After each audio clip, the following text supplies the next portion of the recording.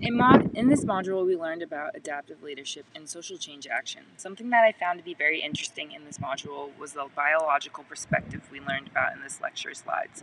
The biological perspectives, as stated in the lecture slides, people develop and evolve as a result of having to adapt to both their internal cues/state and external environments. The ability to adapt allows people to thrive in new circumstances. And I think that this is fascinating because I am someone who definitely adapts to a situation easier and faster when I feel like it aligns with my type of environment setting or my moral beliefs in the situation. I think this is kind of like our internal conscious, keeping us accountable and reliable for our decision making.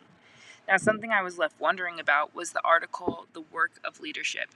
In the reading, it specifically stated adaptive change is distressing for people who going through it.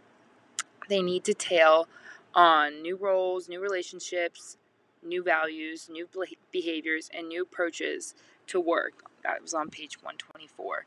I think that at the bottom, I think that my question is why? Like, why do we feel that sense of stress and anxiety when change comes to our lives? Why can't, as a regular human, we can just roll with the natural punches that life throws at us?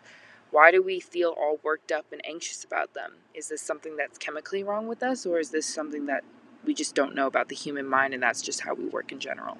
Thanks.